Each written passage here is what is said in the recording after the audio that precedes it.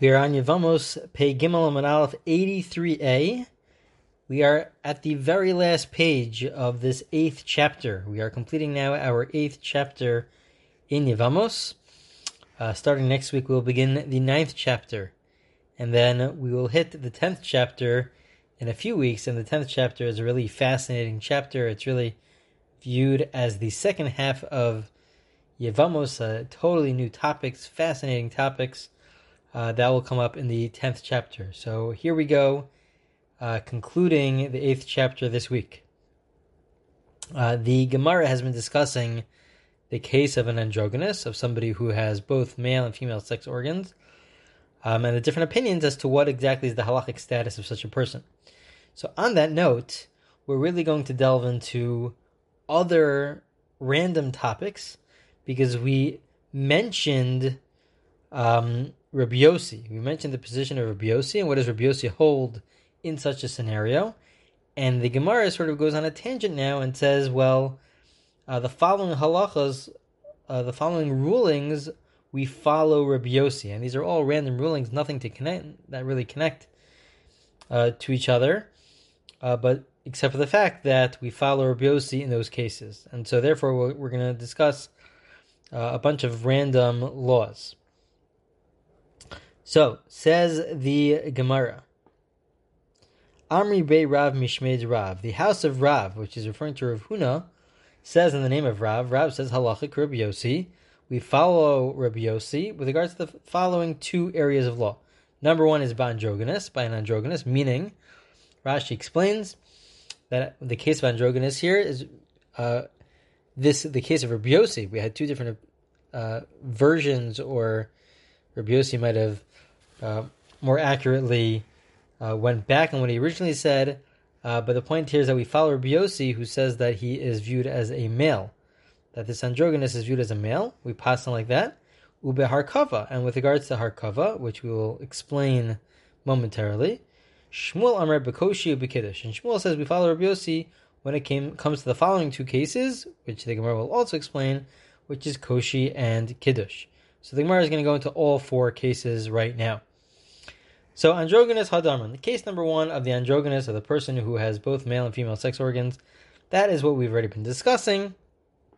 And as we mentioned before, the idea is that we follow Rabbi Yossi, who says that he is viewed as a male. Now, the way we actually paskin in halacha is not so simple. This is what Rav says, but in the actual poskim, in the later day poskim, halachic authorities, it's not exactly clear.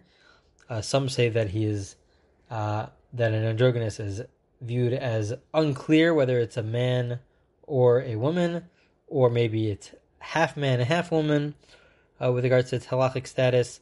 There's many different opinions out there, and especially for the Rambam, Maimonides, he says different things in different places, and many of the commentators try to figure out what exactly is his rule. When do we apply one in one place, one in another place? But that's really beyond the scope of these recordings in these classes. But it's really, to know what the actual law is, requires more research. So that's all case number one. Case number two is Harkava. What is Harkava? So just a little bit of background. And it's interesting because this year is the Shemitah year. During the Shemitah year, every 7 years, we have a 7-year cycle where you have to lay the land fallow. You're not allowed to work the land. And so it doesn't actually just apply for the 7th year. The truth is that it applies a little bit beyond the 7th year. At least during the days of the Beis Hamikdash, of the temple, they had something referred to as Tosefes Shvius, just like we have on Shabbos.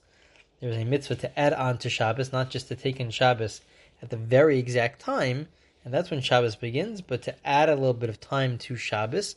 There's a mitzvah to do that. So too when it comes to the Shemitah year, the year of Shabbos for the field, that the field rests, so there's also a mitzvah to add on some time, and there's a big discussion about that, how much time, but let's say 30 days.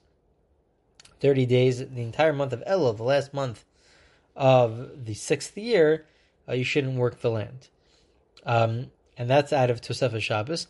There's also a second reason why you might not want to work the land in the end of the 6th year, And that's what we're going to be discussing now, which is that if you end up working the land to the point where it will take root during the Shemitah year itself, so then that is a problem.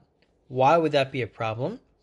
That would be a problem because for one of two reasons, two possible reasons. Reason number one would be that it's a problem because the mitzvah of letting the land rest is not that it's not on the person. This is an idea that's expressed by the Minchas Chinuch. It's not on the person that the person shouldn't work the field, it's that the field should rest. And so therefore, even if you work the field before the Shemitah year, but the field, it starts taking root during the Shemitah year, so then that's a problem, because it's not about you being active, but it's about letting the field rest. And so therefore the field is not resting during the 7th year because you were active prior to the 7th year. That is potentially one approach. Another approach is that, no, it's not as fundamental, but the point is that if it takes root during the 7th year, and it's a tree, let's say, so then 3-4 years later, you're going to start counting, well, how old is this tree with regards to other areas of halacha, other laws, and then you're going to count backwards and you're going to be like, wait a minute, this tree was planted during the Shemitah year. Even though obviously it wasn't, but it looks like it was because you start counting the years based on when it starts taking root. And so people will start getting confused and they'll think that, you know what, this tree was really planted during the Shemitah year. Okay, but those are different reasons as to why even before the Shemitah year we have to be concerned about when will it take root, which is exactly our discussion. Ditnan, it says in the following Mishnah, Ein notin be'en mavrichin be'en markivin ereshis pachos mishoshim yom lefnei Rosh Hashanah. A person shouldn't plant or graft, or put anything into the ground less than if within 30 days of Rosh Hashanah during the Shemitah year, prior to the Shemitah year. You shouldn't do that. Let's say because of Tosefes Shvius, or because it's going to take root. Well, really because it's going to take root during the Shemitah year. But let's say you did plant, so you have to uproot the plant. The law is that you have to uproot the plant. The Rambam Maimonides points out that any fruit that comes from the tree, you're allowed to eat. You don't have to throw away the fruit, but you do have to uproot the plant. Now that's for a month. The first opinion says a month. Rabbi Yehuda argues and says that no, it takes 3 days. If it's going to take root, it'll take 3 days to take root. Otherwise, it's not going to take root at all. Rabbi Yossi, Rabbi Shimon, Rabbi Yossi and Rabbi Shimon say that no, 2 weeks, a middle ground, 2 weeks.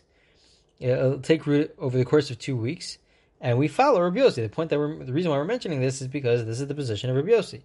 But they add and they explain. Amar Nachman Amar Rabbi Barvuel Divrei Omer Shloshim Tzrichim Tzarich Shloshim V'Shloshim Divrei Omer Shlosha Tzarich Shlosha V'Shloshim Divrei Omer Shtei Shabbosos Tzarich Shtei Shabbosos V'Shloshim. Because of the concept of Tosefes Shvius that we add on to the Shemitah year, and we say that you're not allowed to work the land 30 days prior to the Shemitah year, meaning the last month of the 6th year, not just the 7th year alone. So we really have to make sure, Rav Nachman says, that it shouldn't take root during that month. During that last month of the 6th year, it shouldn't even take root, which means that if you hold that it takes a month to take root, so then you shouldn't even work the land 2 months prior to the Shemitah year. If you say it takes 3 days, so it should be 30 days plus 3 days.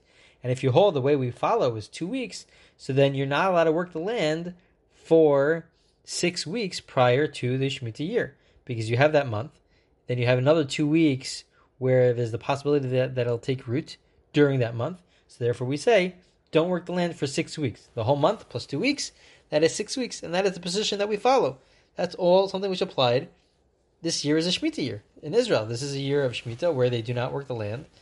And this would apply not just during the 7th year, but it would apply also at the end of the 6th year. They're not allowed to work the land 6 weeks prior to the Shemitah year. Okay. That is law number 2, where we follow Rabbi Yossi, according to Rav. So that was what Rav said. Rav said when it comes to the androgynous, and when it comes to this law about Shemitah. Shmuel gave 2 other cases. Shmuel Amar Bekoshi v'Kiddush. He gave 2 other cases, Koshi and Kiddush. What are these 2 cases? Koshi Ditnan. What is Koshi? Koshi is essentially as follows. There are different laws about what happens in different scenarios when a woman has blood come out of the vaginal area. In general, without getting into too many details, if it's not during the normal cycle, so then if she bleeds for 3 days straight, she's referred to as a Zava Gedola, and she has to wait 7 clean days. If it's during the normal cycle, so then then it's different. But if it's not during the normal cycle, so then if she bleeds for 3 days, she's viewed as a Zava Gedola, and she has to have 7 clean days, and then she could go to the mikvah to become pure. That's the regular case of Anida, of Anida, and we assume, without getting into all the details of how we came onto this, but we assume that nowadays women, when they bleed, so then it's during the abnormal cycle. We're concerned, at least we're concerned that it's during the abnormal, not during the regular cycle. However, one of the exceptions to this rule is that if it's blood that's as a result of giving birth, so then that would not make her into a Zava Gedola. This would just be the blood that comes from birth. But it's not part of the normal period cycle. And so therefore, she would not be viewed as a Zava Gedola. She will have the impurity of giving birth. When she gives birth, she becomes impure, and that has its own area of law. But the blood itself will not create a Zava Gedola. It won't create her to having that status of Zava Gedola, where she requires 7 clean days and then could go to the mikvah. So the question is, when do we determine, at what point in time do we determine that the blood that comes out during labor, prior to labor, is in fact the blood that's associated with the labor? How far back could we go? And so we have different opinions. D'tanan, Kamiye Kishuyaha. Rameir Omer O Arbaim Ol Chamishim Yom. The first opinion is Rameir. Rameir says you could go back 40 or 50 days. But the condition is that she has to be in labor during those 40, 50 days continuously. So she has to be, it's rare, very rare, but it would have to be a case where she's really in labor over the course of 40, 50 days. If she's in labor continuously, so then we'll say that any blood that comes out during those 40, 50 days is really blood that's not connected to her, not connected to the period or to becoming a nida, but it's really connected to her giving birth. So that would have its own set of laws when she gives birth. Rabbi Yehuda Omer Daya Chadasha. Rabbi Yehuda says, no, it's enough for a month. It's not 40, 50 days, but a month prior to giving birth. And Rabbi Yosef Rabbi Shimon Omer in Kishu Yosef Mishtei Shabasos. Rabbi Yosef Rabbi Shimon says that it's really just 2 weeks prior to giving birth. That if she's in labor for the entire 2 weeks, so then she has up to 2 weeks for us to say that, you know what, any blood that comes out of the vaginal area is really blood which is part of the birth, and it's not really connected to just the regular period bleeding. Okay, that is Shmuel's law, next law, where Rabbi Yosef and Rabbi Shimon, we follow that opinion to say 2 weeks. You have 2 weeks. What's the next case? The next case is a very interesting case. Kiddush. D'tanan. We have the following Mishnah. There is an Avera, there is a sin to combine Kalayim. When you grow two different things, you're not allowed to grow Geffen, a vineyard, together with produce. They cannot be mixed together, and they can't grow together. And if you do so, you have to destroy it. You're not allowed to eat it. So what happens if you have the following case? Very interesting case. Hamisachich gefano al gabe tvuaso shel chaveru hareza kiddush v'chai be'acharusa divrei mer. What happens if I have a neighbor? My neighbor they're growing their produce. They have their produce, and I go to my field, right by the border of the field, and I plant a vineyard tree, a vineyard, and the vineyard extends over into my neighbors, and so therefore they're planting both together. It ends up being that they're planting both together. So Meir is of the opinion that it's really not allowed. It is not allowed. And not only is it not allowed, meaning you created this Avera, but you also are now responsible to pay back to your neighbor, because now that all this produce has to be thrown out, you have to throw it out. It's a violation in the Torah. The rule is that you have to throw it out. So you have to throw it out, and now you have to go ahead and pay your neighbor for what you did. That is the position of Rebbe Meir. Even though it's not direct damage, it's halachic damage to a certain degree. But still, you have to pay back the damages which you caused. That's the position of Rav Meir. However, we follow the position. This is the point of Shmuel to say that we follow the position of Rabbi Yossi and Rabbi Shimon. Rabbi Yossi and Rabbi Shimon Omrim. No, Rabbi Yossi and Rabbi Shimon say, turning to Pei Gimel Beis 83b, Ein Adam Osir Davar Sheina Shelo. They say no, it cannot be. Why? Because I do not have the right. Fascinating idea. I do not have the right to do something to somebody else's property to say that now becomes forbidden. Through these kalaim, I'm essentially saying, I'm creating a situation where my friend's property becomes forbidden. Their produce becomes forbidden. I don't have the ability to make somebody else's property become forbidden. It's something which halachically I'm not allowed to do. Now the truth is, the commentators point out that this is actually not true. For example, if I throw non-kosher food into your pot of food, that makes the food not kosher, no matter what. That everybody agrees to. Let's say you're cooking meat and I pour milk in, so that would also make it not kosher. So obviously, even though it's not mine, so obviously this can't be a rule which applies across the board. So it's a limited rule. It's definitely a limited rule. The question is, how far do you go? So Tosos, one of the classic commentators on the page, so he points out that this rule only applies when, in order to violate the Torah, it requires your thought.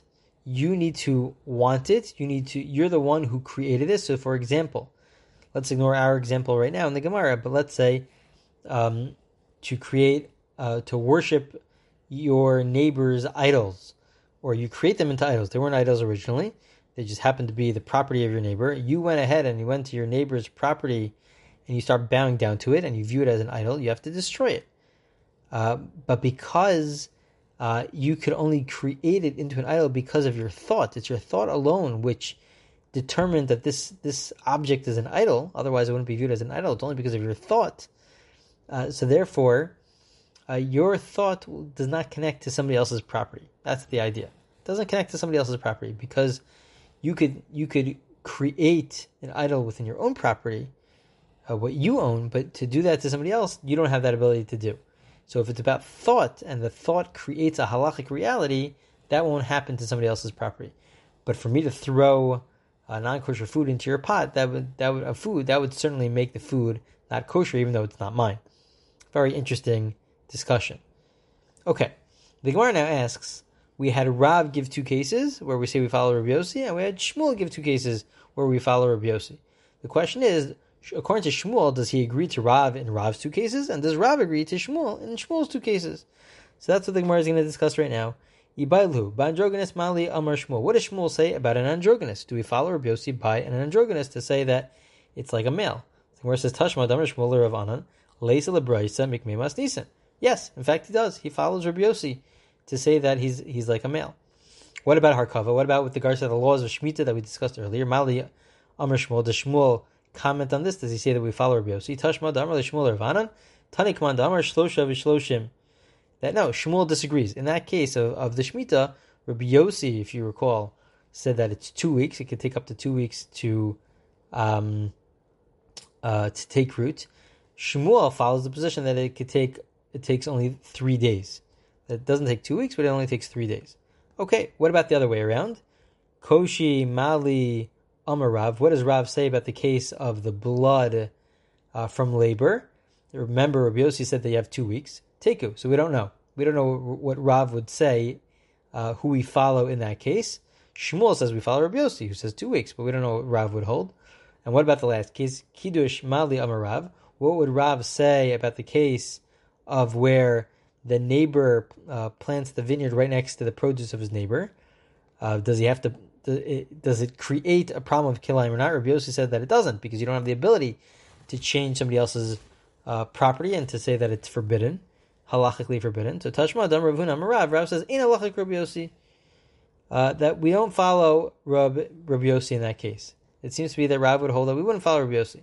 Amalei Baye my chazis the samchos aha samachaha Amar Rav Ada ba Amar Rav halachik Rabbi Yossi Amar Bei Rav Mana Rav Huna Amar in halacha. They just ask that Abaye asks that, but we have another source which says that we do follow Rabbi Yossi, that Rav himself does follow Rabbi Yossi. The point is that Rav Huna is the one who said it originally that we do not, and Rav Huna says that that Rav really holds that we do not follow Rabbi Yossi in that case. So in that last case, where the neighbor is potentially making his neighbor's produce forbidden, so Rabbi Yossi says that you don't have the ability to do that, and so therefore it's not forbidden. But we don't follow that according to Rav. Shmuel says that we follow Rabbi Yossi, but Rav himself says that in that particular case we do not follow Rabbi Yossi. So those are the four cases where Rav in the first two cases, the androgynous case and the Shemitah case, says that we do follow Rabbi Yossi, and Shmuel in the last two cases, in the case of the blood that comes during labor, and also the case of where you plant a vineyard next to your neighbor's produce. So in both of those cases, Shmuel says that we follow the position of Rabbi Yossi, and then the Gemara tried to figure out, well, does Shmuel agree to Rav in his cases, and does Rav agree to Shmuel in his cases? And that's what we just quoted from the Gemara. So that concludes that topic, and then in the next recording we will discuss, the Gemara will go on and discuss the case of a tumtum and other topics.